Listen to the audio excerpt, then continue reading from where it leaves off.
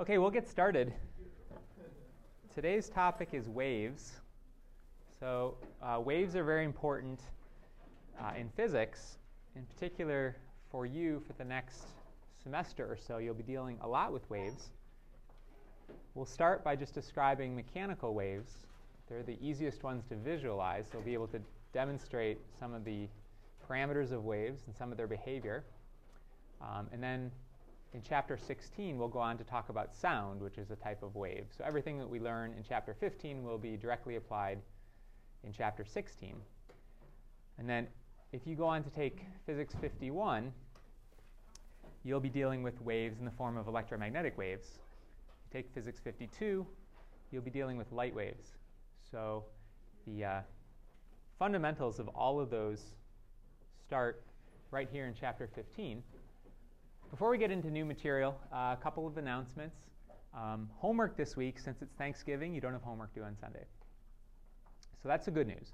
The bad news is there is still homework to do. It just won't be due until the following Sunday. Okay, so you'll have homework this week that's on Chapter 15. You'll also have homework next week on Chapter 16. It's all bundled up into one assignment that's due on December 7th. Okay, so that assignment is twice as long. It's worth twice as many points as a normal assignment. So you have 2 weeks to do it. Just giving you that warning, if you see that there's no homework due this week and then you wait until the last minute next week, you may find out that it's more work than you had anticipated. Okay.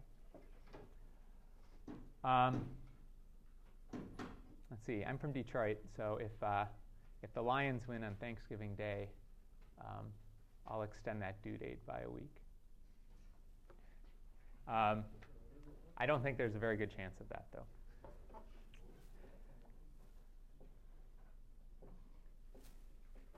Okay, so we're going to deal with waves. Waves, starting very mathematically, are a solution to this expression. That's called the wave equation. That may have some notation in it you haven't seen before. So I just put that up there because when you do come across some of this notation, mainly this symbol right here in your calculus class, sometimes it's nice to have seen that it actually applies somewhere in the real world. Has anyone seen that symbol before?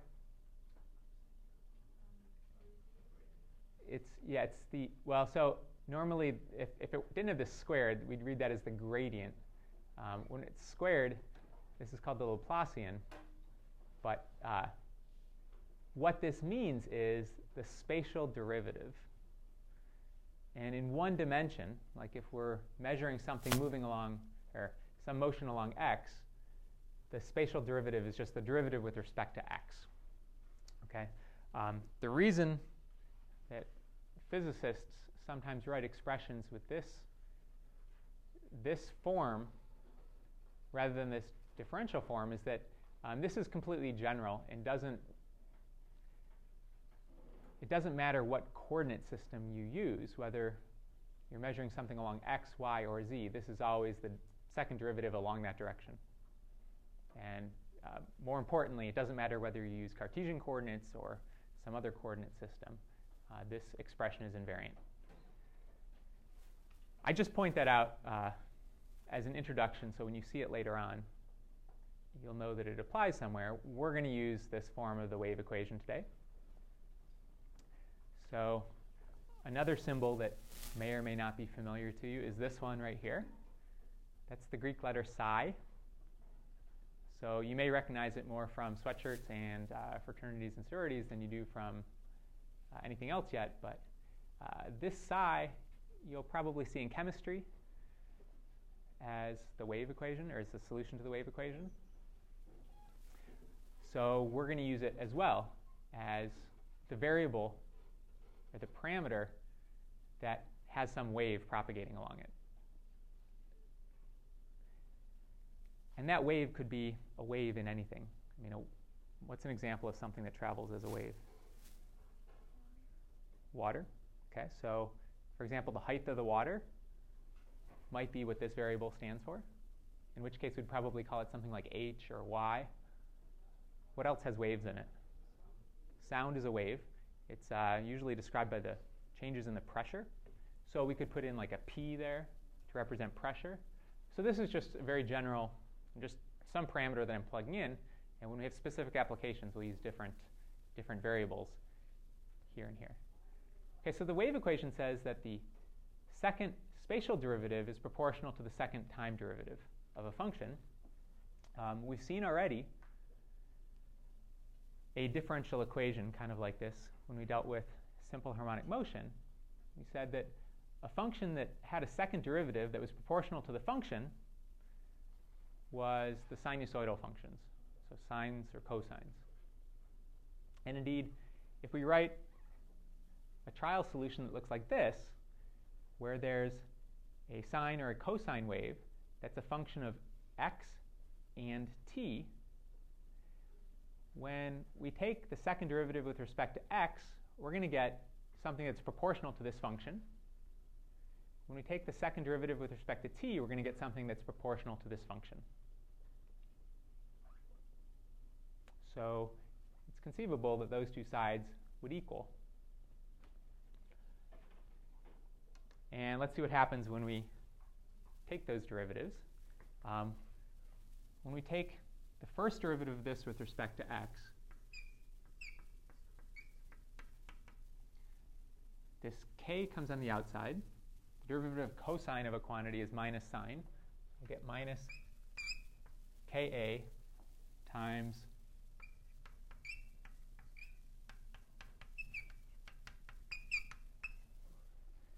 sine of the argument. And when I take the second derivative,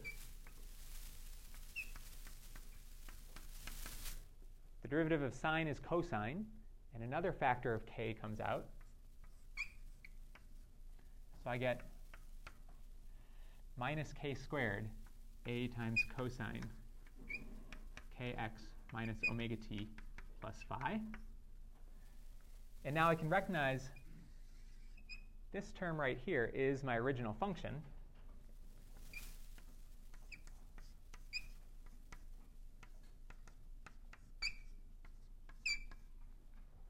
And I can write the left-hand side of this equation is minus k squared times the original function.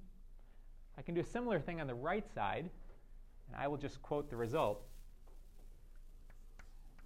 1 over v squared, this is the right side, times the second derivative with respect to time. When I take the two derivatives with respect to time, I get 2 omegas coming out instead of 2 k's.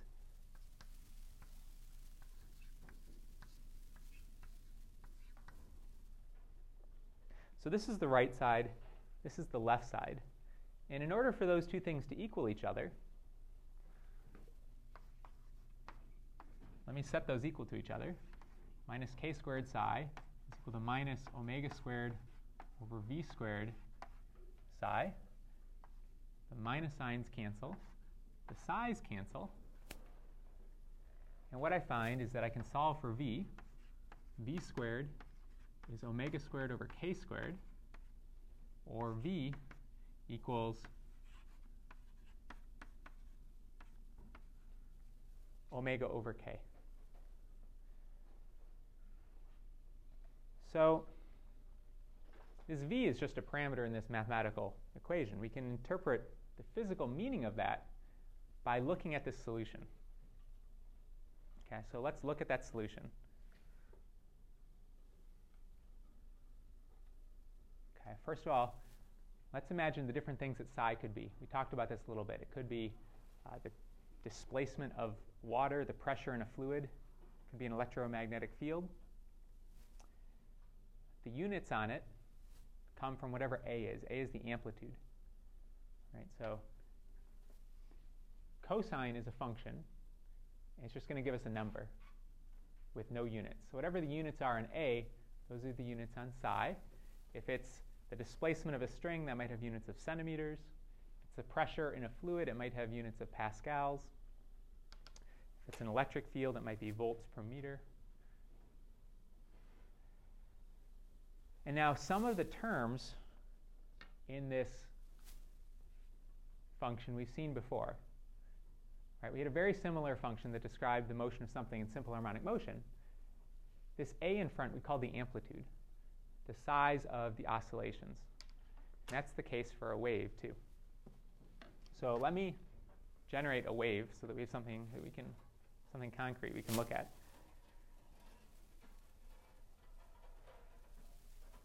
All right, so here's a slinky.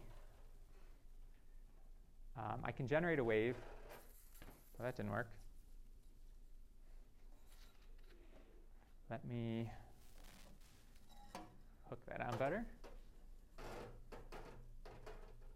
If I shake this, if I shake one end, the displacement of the end propagates down the slinky as a wave. Right? So if I lift this end up, that upwards displacement will propagate down the slinky.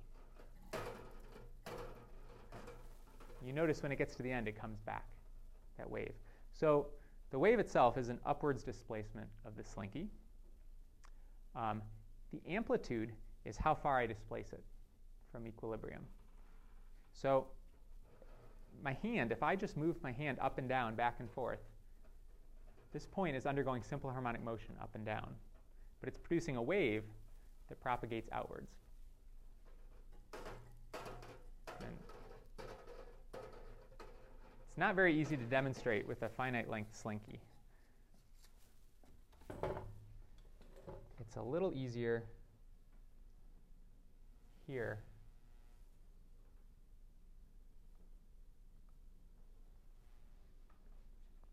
If I do it in this virtual demonstration. So here's a point that's going up and down in simple harmonic motion. It has some amplitude, so its maximum excursion from this equilibrium point is where this dotted line is. And this string, which is attached to that point, is affected by it and produces these pulses that propagate down the string and, in this case, out the window. That string is infinite, so the pulses keep going indefinitely. The size of the wave is called the amplitude, and it's determined by the position of that line. Let me turn off the damping so that the amplitude doesn't change. Okay, so you can see that everywhere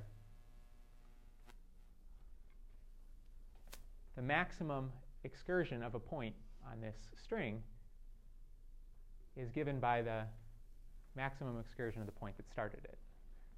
That's the amplitude. A couple of other parameters. There's a certain length that it takes this pattern on the string to repeat. We call that the wavelength. And there's a certain time it takes any given point to oscillate through one full cycle. So we can watch this point here that's right on the dotted line. And if I hit play, we'll see this go up and then back down. And the time it takes it to do that is 1 period. It might be easier if you follow one of these little green dots. It goes up, down, up, down. Right, so if you're following this green dot, the time it takes it to go up and down is a period.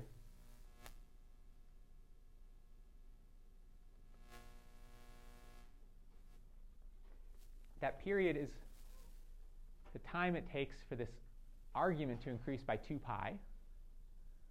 Okay, so we say that omega, just like in simple harmonic motion, is 2 pi over a period.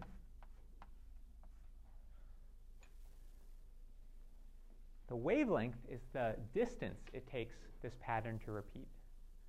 Okay, so if we say the distance x increases by 1 wavelength, we want the argument of this function to increase by 2 pi, meaning k times a wavelength should equal 2 pi,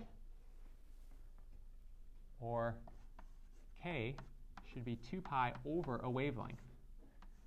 We use the Greek letter lambda to denote a wavelength. Okay, so that's right here. K is 2 pi over lambda. So just like omega we called the angular frequency before, that's a temporal frequency. It's how many times per second the system oscillates. Actually, it's how many times in 6.28 seconds, in 2 pi seconds that the system oscillates. K is a spatial frequency. It's how many times in 6.28 meters, in 2 pi meters, the wave cycles through a full cycle. Okay, so that's amplitude k omega. And just like simple harmonic motion, there can be some initial phase of the wave. So at x equals 0 and t equals 0, if the displacement is not a maximum, then there's some term here you need to mathematically make this function less than its maximum value.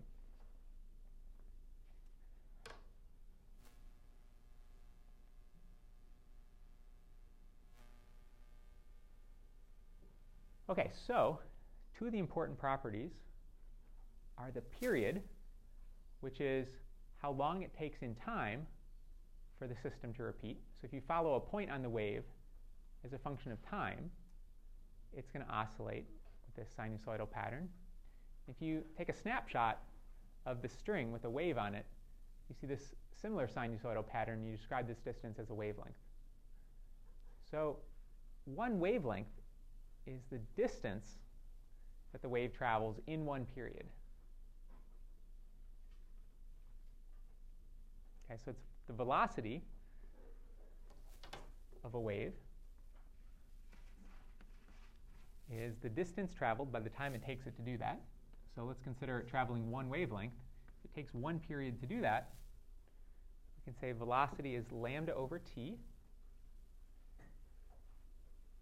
And if we make a couple substitutions, lambda is 2 pi over k, and t is 2 pi over omega. So if we substitute those in, we can say that v is omega over k. And this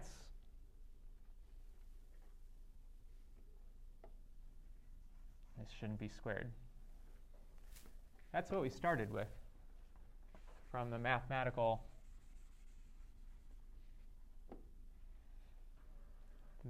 evaluation of the wave function that we did over here. We ended up with v equals omega over k. We hadn't said what v was yet. V was just a parameter in the wave equation. And now we can see why that parameter is called v. It's the velocity of the wave. So over here we've shown that that's how far it travels in a given time, or the speed of the wave.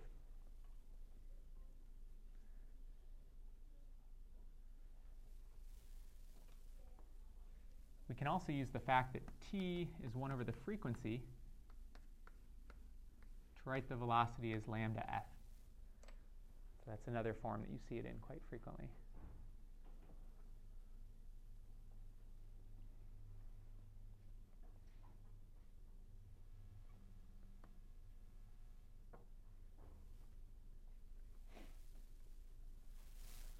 So here's a very generic form of a solution to the wave equation. I haven't plugged anything specific in for the amplitude, the spatial frequency, or the angular frequency. When I plug in a number, I could conceivably plug in a negative number here, or a negative number here, or a negative number there. But by convention, we always use positive numbers to describe the parameters of waves. We describe the amplitude as being positive, the spatial frequency and the temporal frequency as being positive quantities as well. So you can write the wave equation like this. You could also write it like this. This form down here, the only thing that's different is the sign on the omega. So doing this is equivalent to just plugging in a negative value for the omega. If you plug in a negative value for omega, what that changes is the direction of the speed of the wave, the direction that the wave is going. Okay, and we can see that by looking at these equations, or these expressions.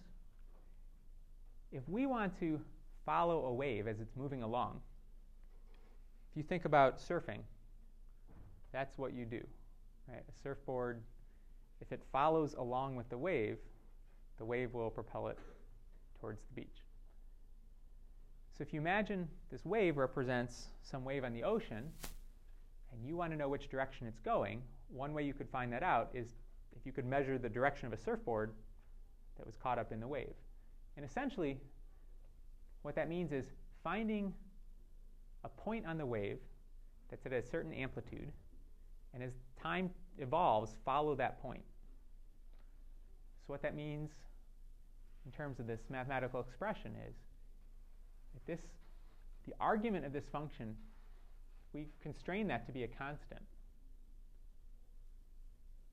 then the cosine of that constant will always be the same times the amplitude will give me a constant value for the height of the wave. And the way this can be a constant is as time increases, the position has to increase as well. Right? So if time increases and x increases as well, then the increase in this term, which is negative, can be offset by the increase in this term. And I can get a constant height on the wave moving in the plus x direction as time goes forward.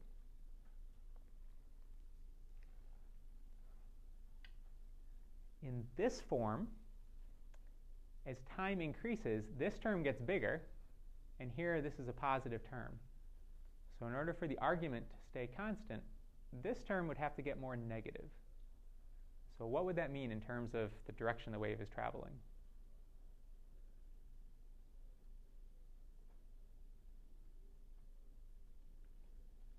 Traveling in the plus x direction or the minus x direction? Show of hands, plus x direction. Show of hands, minus x direction. Okay, so it's got to move in the minus x direction. Right? X has got to be getting more and more negative or smaller if it's positive in order for this term to get smaller to compensate for the increase in that term. So that's how we can figure out whether a wave is going forwards or backwards. So let's look at some waves. There's different types of waves. This, in fact, is why I have the slinky. I think I need a volunteer to help me demonstrate the slinky. Hinaro?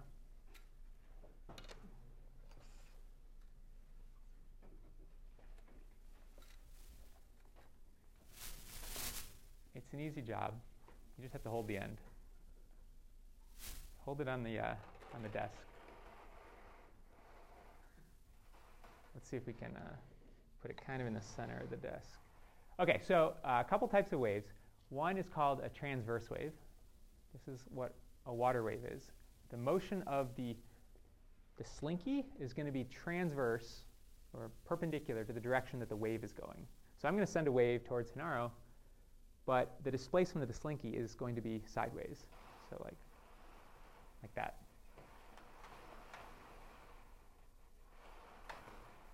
So I can only send short pulses.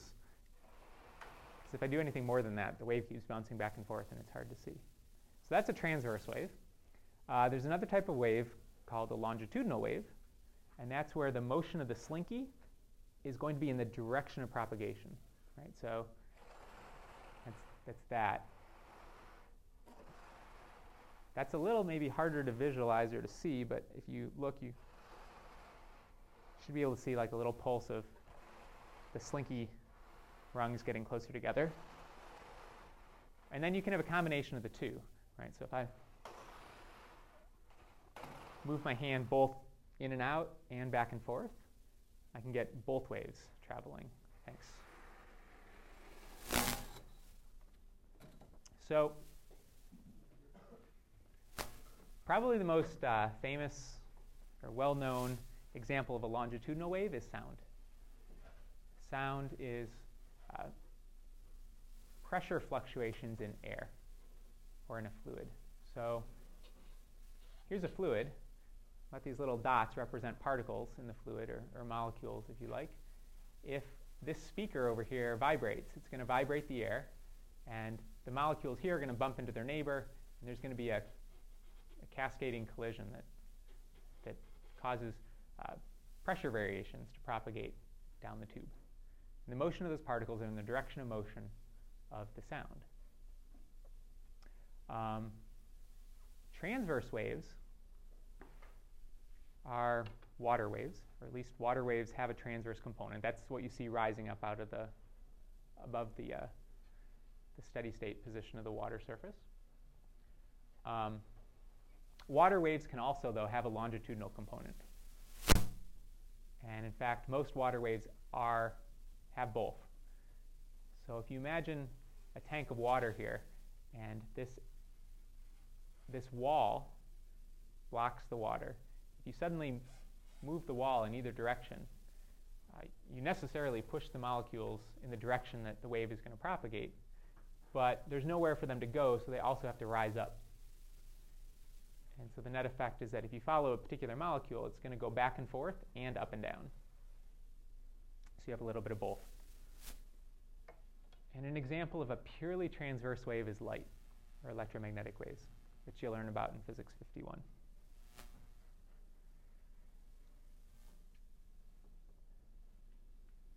So one of the important properties of waves, at least of waves in a linear material, and every material you're going to deal with in your undergraduate career is a linear material.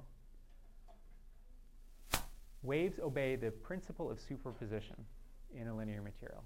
And what that means is if you have more than one wave that collide, essentially. If you imagine two water waves, let's say I take a tank of water and I throw a stone in right here and I throw a stone in right here, I get ripples that propagate outwards.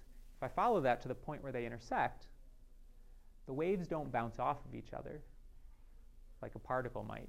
They just kind of go right through each other. And at the point where they intersect, the displacement of the surface of the water is going to be the sum of what it would be from either wave individually.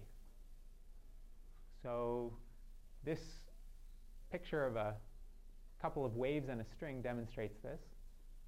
Let's look at this triangular pulse right here that is moving from right to left. It's denoted by that magenta arrow. So here's the pulse drawn in magenta. And then there's sort of an inverted pulse that's drawn here in cyan that's moving left to right. Okay, so when those pulses, before those pulses meet, I just have the two separate pulses on the string. And then as they meet, what the string does is it basically takes the shape that would be defined by the sum of those two pulses. So here I've got the magenta pulse pulling the string up, the cyan pulse pulling the string down. The net effect is the string has much less displacement. And then, of course, once they pass each other, I again have two independent pulses. That's the principle of superposition. It doesn't seem like anything particularly interesting here, but it will give rise to what we call interference patterns that affect all sorts of things, from the ability to measure very precisely using light to causing one spot on your couch to be better for listening to surround sound music than the other. Okay, so let's do an example. Let's consider these two pulses, and let's ask what the rope will look like as these two pulses intersect.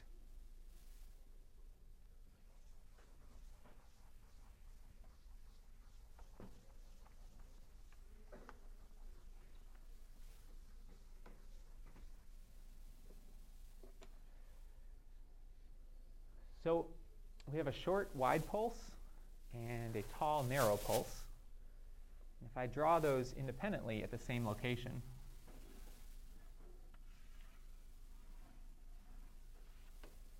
this is what they would look like. So if the net displacement of the rope is going to be the sum of those two things, I will draw that in yellow. It'll look kind of like this.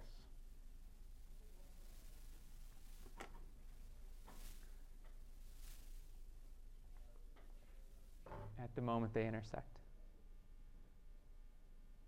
And then after that, this tall pulse is going to keep going to the right. This short and wide pulse is going to keep going to the left. They don't interact at all.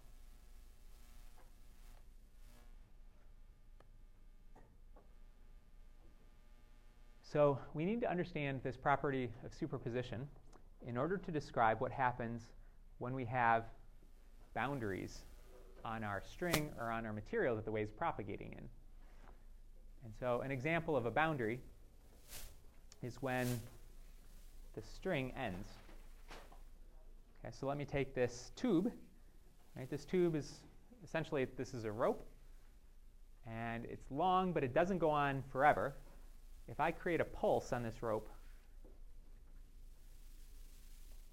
it travels from your left to right, but when it gets to the end of the rope, it can't keep going. Right? There's nothing for it to go on into, and so we saw it come back.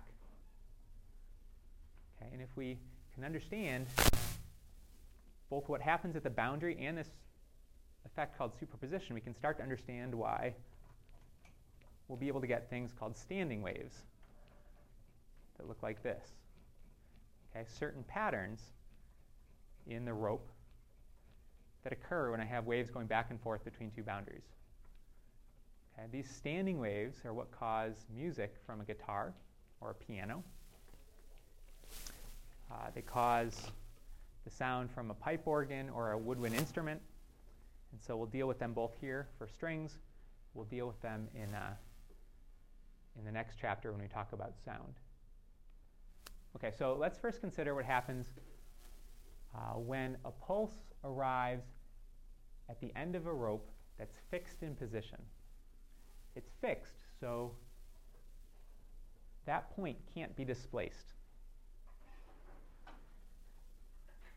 So we've got this energy in this pulse. It takes some work to lift the string up and throw it back down. So there's some energy in the pulse. It's propagating along with the pulse. It gets to this point. It can't displace the end. So where does that energy go?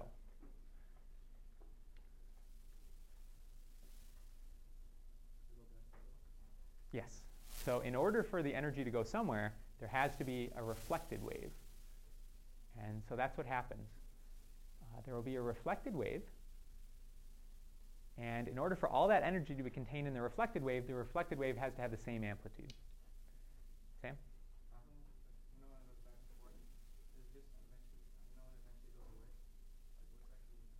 Yeah, there's something called damping. It's basically friction between the molecules of the rope or the water or whatever the wave is propagating in. And that eventually takes away the energy. So you see this demonstration here. There's this adjustable damping. Right? Let me turn that way up. Here's what you're describing. As the wave's propagating, it's getting less and less.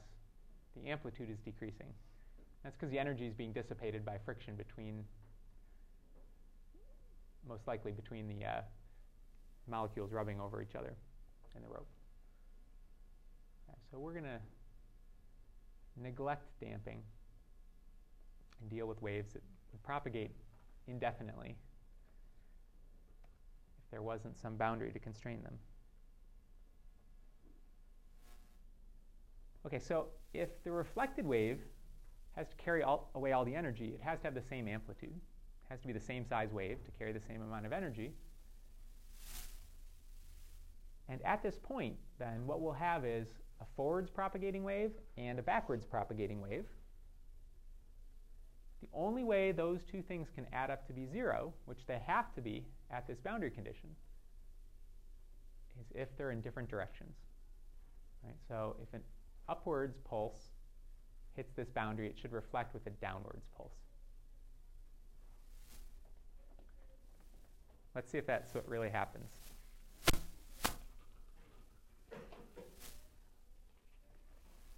So I'll try to generate a quick, short pulse.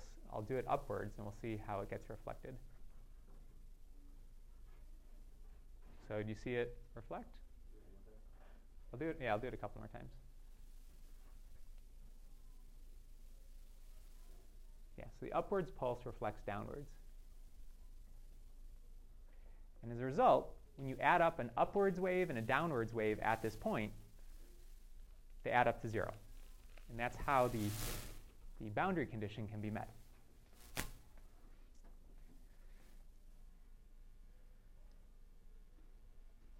So let's go back to that demo. And let's stop it. Let's put a fixed end in place of that window so that this point in the string cannot move. Let's send a pulse. And that's, okay, so that's what we saw. Let's see what happens when we send in a oscillating pulse. Now we're getting one of those standing waves that I talked about. It's growing in amplitude. This is called resonance. Okay, so we'll look at that in a moment. Let's just send in a quick pulse. Let's see it reflect. Okay. What if I have a loose end? A loose end means this rope doesn't keep going on, so there's no way the energy can be carried further than the end, but the end is not constrained in position. So imagine a ring on a pole that's free to slide up and down. So again, we have to have the energy reflected because it can't transfer beyond this point.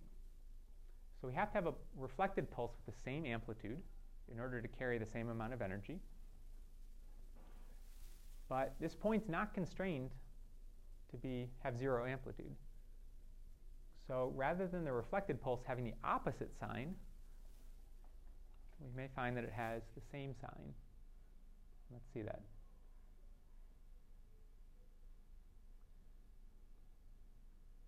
Now this left end is fixed in place, which is why the wave inverts on the left, reflection from the left side. But you see when it reflects from this free end, the sign of the disturbance stays the same. So the reflected wave has the same sign.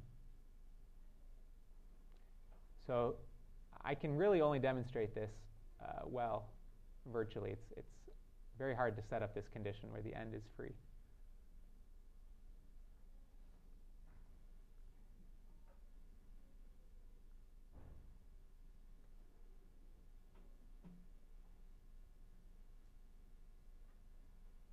Okay, so let's consider what happens when we have an incoming wave that's oscillating at a regular frequency. So it's a periodic wave. It's described, it's not a pulse like what we were showing there, but it's a sinusoidal wave. So I'm forming a wave by shaking the string up and down. It goes down to the end of the string and it reflects from a clamp at the end. A clamp at the end means the reflected wave is the same or inverted? It's inverted. So the reflected wave will be inverted.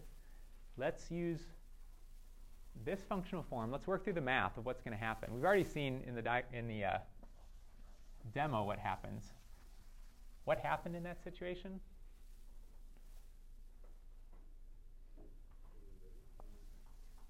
That was the situation that led to the resonance, where the oscillations got bigger and bigger and bigger. Okay, so let's work through the math. Yeah, we keep adding energy. There's nowhere for the energy to go. So if we had turned on the damping, then the energy wouldn't have continually gotten bigger. Okay, so a forwards going wave, I'm talking about the height of a string. I might want to call this the height. Call it y. For the forwards going wave, the height is a function of x and t, a function of position and time, is equal to some amplitude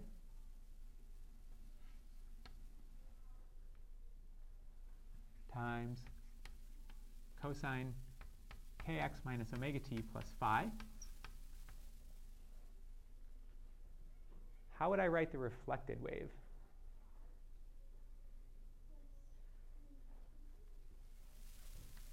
Yeah, plus omega t. So this is for the reflected wave.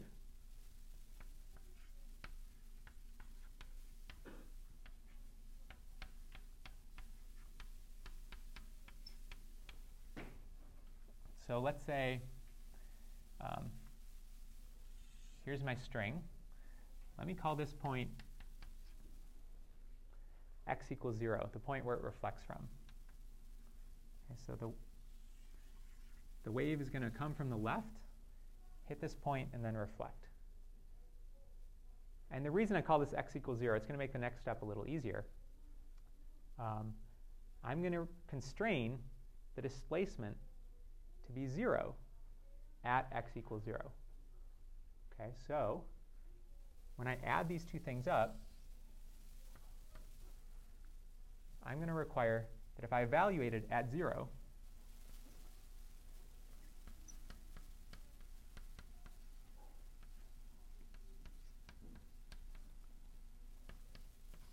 that I get 0. Okay, so adding those up at 0 I can just cross off that term. A cosine minus omega t plus phi. That's from the forwards going wave. The backwards going wave just has plus omega t.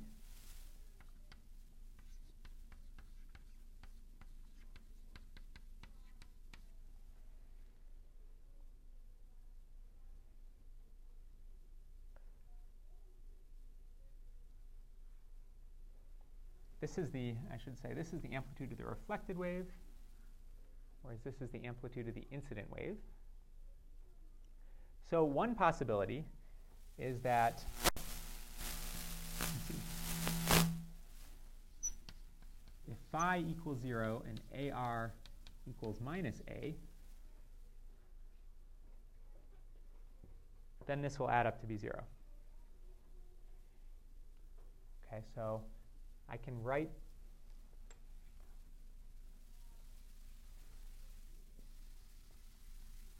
set that phi naught equal to 0. And this, the amplitude of the reflected wave, I can call minus A. So this is what we said, that the reflected wave would be inverted. So it would have an amplitude or a value that's always negative of what the incident wave was. Okay, so if those are my incident and reflected waves, the total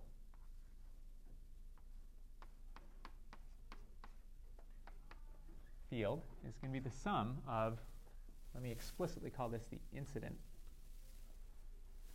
wave and the reflected wave.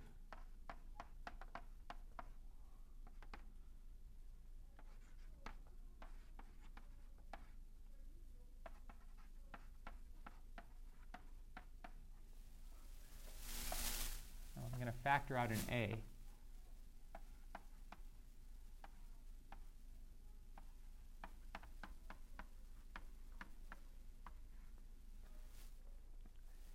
Write this like that. And now I'm going to use a trig identity. The trig identity is cosine, let's call it u, minus cosine v equals minus 2 sine u plus v over 2 times sine u minus v over 2. So that's not something that I'm expecting you to know off the top of your head, but it's certainly something you can find in a math textbook that will let us simplify this solution and put it into a form that makes more intuitive sense to us. So I will get minus 2a. This minus 2 comes from here. And then I have sine times the average value of what's in parentheses. So the average of kx minus omega t and kx plus omega t is just kx.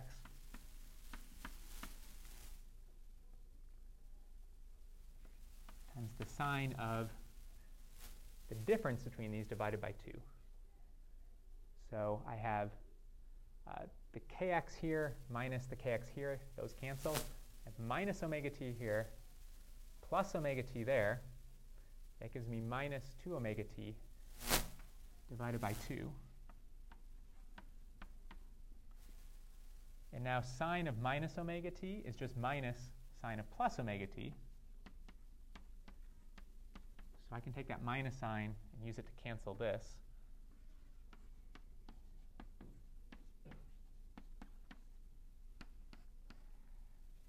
And I can get a solution of this form for the displacement of any point on the string at any point along the string at any time t.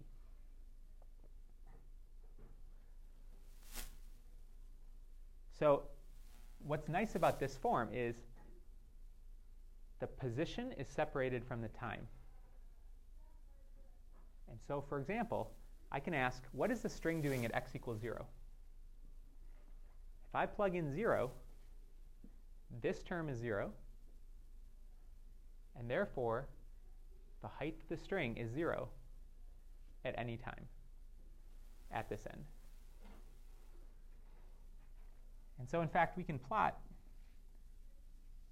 this term. What this term is an oscillation in time. Then this term is the amplitude of that oscillation. Okay, so the amount that a point on the string is going to oscillate depends on where it is on the string. So if we plot that, if I call this the y max of x, if I plot y max of x versus x, and over here is x equals 0, so I'm starting from negative. I know it's 0 at x equals 0, and it's a sine function.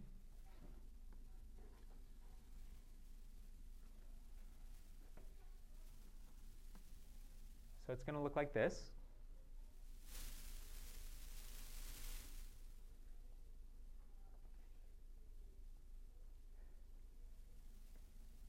So there's a point here where the amplitude of this oscillation is a maximum, as well as a point right here.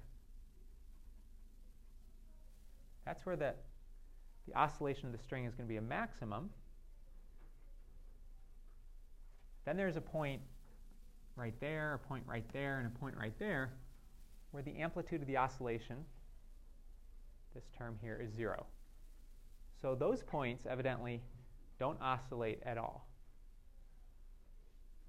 Okay, so we could see that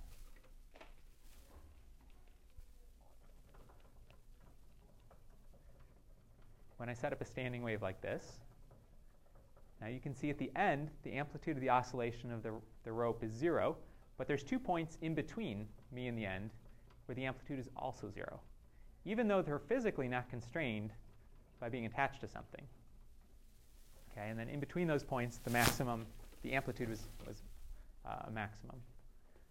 Okay, so these points are called nodes. And the points of maximum displacement are called antinodes.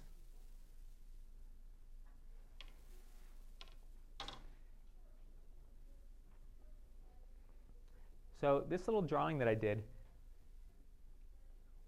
this plot was the amplitude of the oscillation. If I evaluate at a time where sine omega t is equal to 1, this would be like taking a snapshot of the string. Right? But as time evolves, this is going to eventually decrease to 0, in which case the string would be flat. And then it's going to become negative 1, in which case this pattern would invert. Okay? So what I see, if I watch these very fast oscillations and I sort of average over it, like your eyes will do, you see just a blurry motion where there seems to be some pattern on the string that looks like this. So I've drawn not only the amplitude, but I've drawn the negative amplitude, and that gives me the boundary for the space that the string can oscillate within. Okay, so the maxima of that boundary are called antinodes. The minima are called nodes.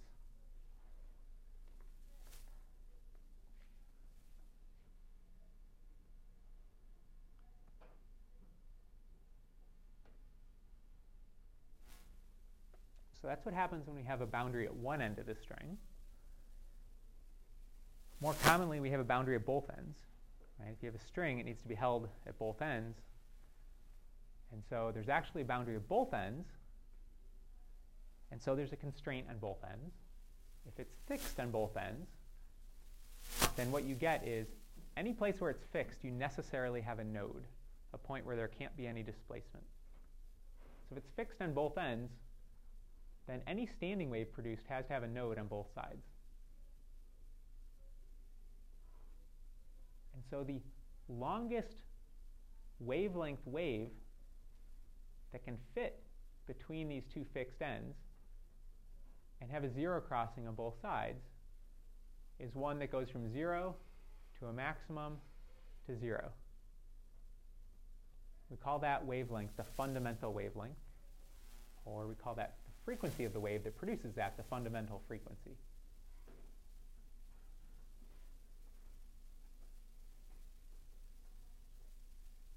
And so the length of this string, if we call that length L, then if we take a snapshot of the wave, it's 0 here, goes to a maximum value and back to 0. In other words, it goes through half of a full wavelength in a length L. So length L is equal to half a wavelength. And this gives a relationship between the length of a string and the wavelength that will fit on it in the fundamental mode.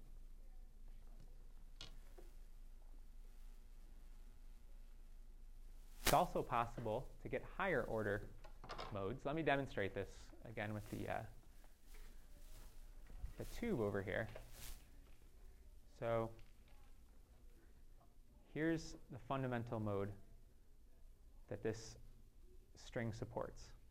It's got a node at my hand, and it's got a node at the other end. And right in the middle, there's one antinode. Okay, if I shake my hand a little bit faster, eventually I can find the right frequency to set up the second harmonic, we call it. It's a standing wave pattern that has one additional antinode. Or, I'm sorry, one additional node and one additional antinode. So this is the second harmonic. Then this is the third harmonic. And I could keep adding more and more harmonics by shaking my hand faster and faster. And the pattern would be more and more compressed. I'd have the second harmonic, the third harmonic, the fourth harmonic. In all cases, there has to be a node at either end. And for each higher harmonic, I can fit one more node in the middle, or in between the ends. Okay, so here's the second harmonic. And if you took a snapshot of the string, it would go from a 0 here to a maximum to a 0 at this node. And then it would continue down and have a maximum excursion in the opposite direction here and go back. And so we'd have one full wavelength between the nodes. So we'd say the length of the string is equal to one wavelength. And here it's written as 2 half wavelengths. Because the third harmonic is going to have 3 half wavelengths. The fourth harmonic is going to have 4 half wavelengths. So each higher harmonic in this geometry has an extra half wavelength in it. So this is important because you saw that I had to shake the string faster and faster to get higher and higher harmonics. If I want shorter and shorter wavelengths, on a string that has a certain velocity, I need to shake it at higher and higher frequencies. Well, those are the frequencies that you will hear if this, for example, is a guitar string. Right, so this is what happens in a guitar string. It's fixed on one end, and the other end is held in place by a finger sitting over a fret. And that sets the length of the string. When you pluck it, it oscillates and has a particular length that produces a series of resonant harmonics. The lowest order harmonic is the longest wavelength or the lowest frequency. And that's what you hear as the note. And then these higher harmonics produce what we consider like the depth. They add some structure to the sound. Okay, so given the wavelengths, we can figure out what frequencies they occur at. So for a string that's fixed on both ends, we can draw a diagram. The string is a length L. Its fundamental mode of oscillation has to have a node on both sides. And by fundamental, we mean the longest wave that will fit on this string. And so it has to have a node on both sides. It can have one antinode in between. This is what's drawn on the board on the top. Therefore, you can imagine that a full wave length looks like this, and that the string is only half a wavelength long. So L is equal to lambda over 2. That means the wavelength is 2L. And from this relationship here, we can find the frequency. So frequency is equal to V over lambda. So frequency is equal to V over 2L for the fundamental mode. We consider the second harmonic. It has one more node in the middle. That means there's one more antinode. Now we can see that there's one full wavelength along the length of the string.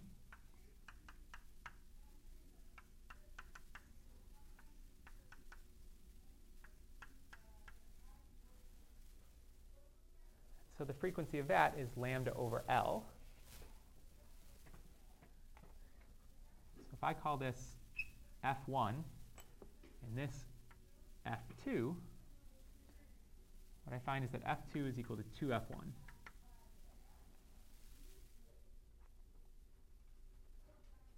And I could continue this logic drawing the next higher order mode. I could say the wavelength here is 2/3 the length of the string.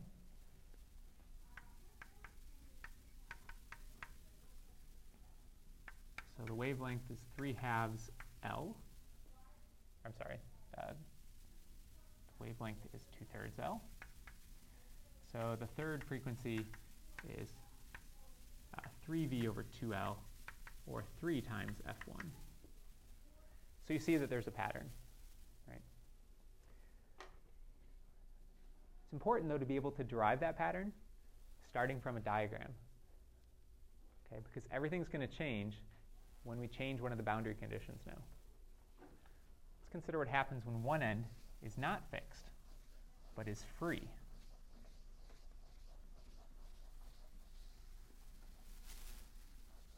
We're going to have similar behavior, but this relationship is going to be different. It's very difficult to keep track of how to use formulas to figure out the wavelengths that are allowed on a string or the frequencies supported by a string. It's much easier to start from a diagram and work out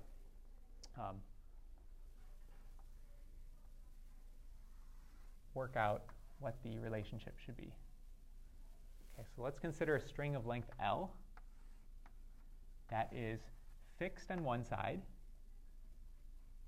So when I set up a standing wave here, is this going to be a node or an antinode? It's going to be a node, and we'll let it be free on the other side. So is the other side going to be a node or an antinode? It's an antinode. It's an antinode meaning a position of maximum displacement. This is free to be pushed around, and so it will have a displacement that makes it not a node. And in fact, the displacement will be a maximum because it'll be the sum of a forwards and backwards going wave that are both the same phase. So produce a maximum displacement. Okay, so the fundamental waveform that fits on this string and matches these conditions is one that goes from 0 here to a maximum there. And so it's helpful if I draw the rest of this waveform. if the string were longer, it would look like this. And this is a quarter of the wavelength. It goes from 0 to a max, and then it would go from a max to 0, and it would go from 0 to a min, and then from a min to back to 0. It would be 4 segments, each of length L, that comprise a wavelength. So a wavelength is equal to 4L.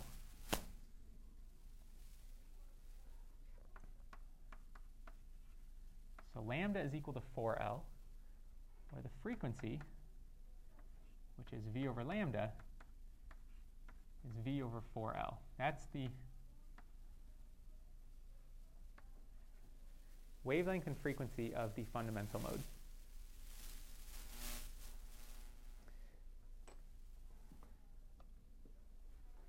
Okay, now we can draw the second harmonic. So the second harmonic, still has to have a node here and still has to have an antinode there. But it's going to have one more zero crossing along the way.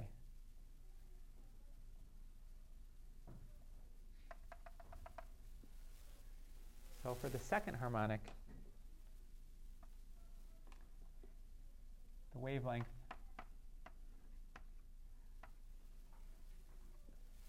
is going to be a little bit longer than the string, not 4 times longer. We can see that we can fit, if we break this up into quarters, we can fit 3/4 of a wavelength on the string. We can fit 3/4 of the second harmonic wavelength on a string of length L. Therefore, the wavelength is 4/3 L, and the frequency of that wave is v over lambda 2, or 3v over 4L. If you look, that is 3 times greater than the fundamental.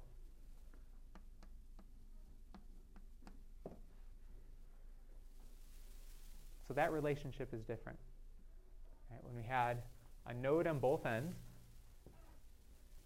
there was a fundamental wavelength, and then the second harmonic had a frequency of twice that, where here it's 3 times that fundamental. So I'll draw one more. The next harmonic, the third harmonic,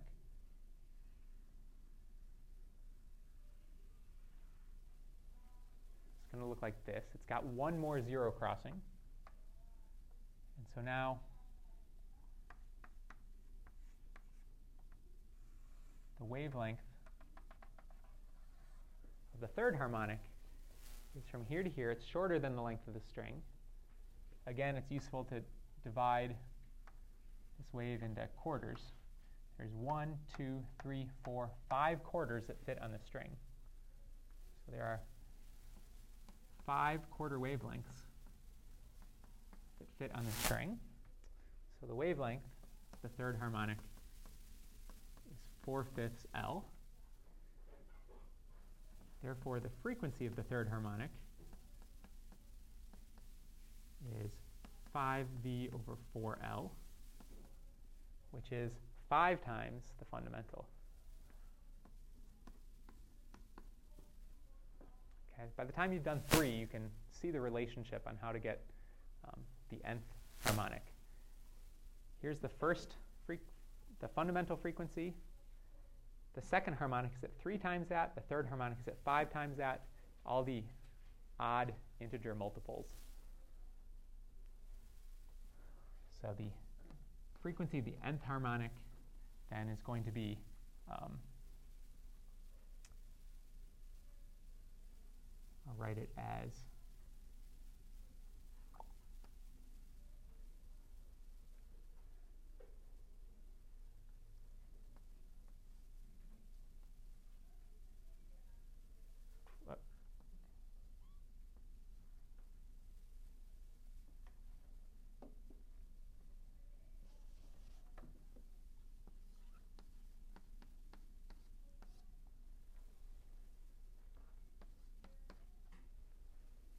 write it as 2n plus 1 times the fundamental.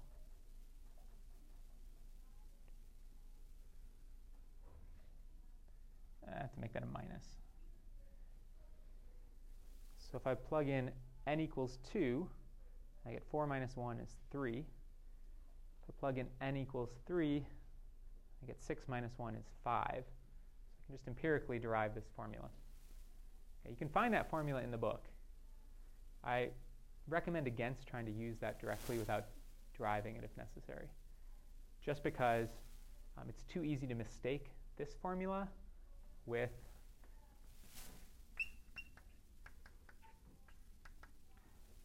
this formula.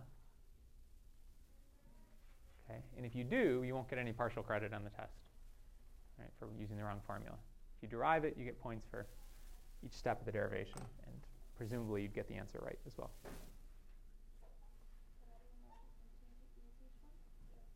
It's determined by the geometry of the string. In this case, we have a wave on a string. So if the string is fixed on both ends, that means there should be a node on either end, which is this geometry, and gives rise to this relationship. Okay, so for strings, that's usually the case. Right? If you think about a guitar or a piano or sort of anything that you might expect there to be waves on strings in, generally those strings are held in place. We don't encounter this geometry a whole lot for strings, because as I mentioned, it's kind of hard to mount a string so that it's free to move in one direction but constrained in the other. It's not impossible, it's just a little harder to do. But we do encounter this geometry a lot in sound. So when we deal with pressure waves, you can cause those pressure waves to resonate inside of a pipe, and that pipe can have a closed end and an open end, which in the case of a string is analogous to a fixed end and a free end. Okay, so we'll use sort of this formula a lot when we deal with pressure waves in pipes. Any questions?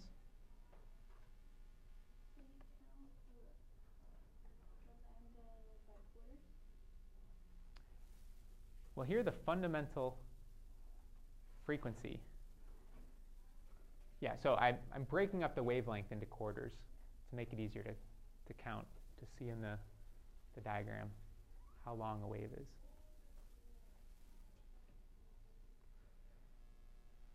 Okay, so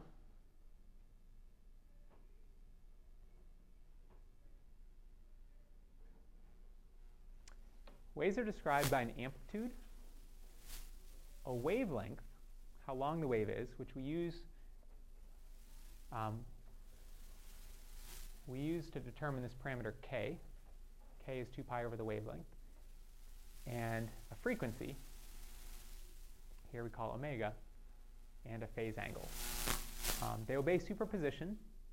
So if we have more than one wave reaching a point, we can describe what happens at that point just by adding up mathematically the effect of both waves. If I have two identical waves traveling in opposite directions, then there will be points where their displacement is a maximum. Those are called antinodes. A place where their displacement is a minimum, called nodes. And you should expect to have problems on the exam where you're given a string with some boundary conditions for the sides, and I ask you to identify what the third harmonic standing wave pattern looks like, or to find the frequency or the wavelength of the third or fifth or some harmonics. You should be able to draw these diagrams. Okay, well, we'll end a little early today. We'll do sound next Wednesday.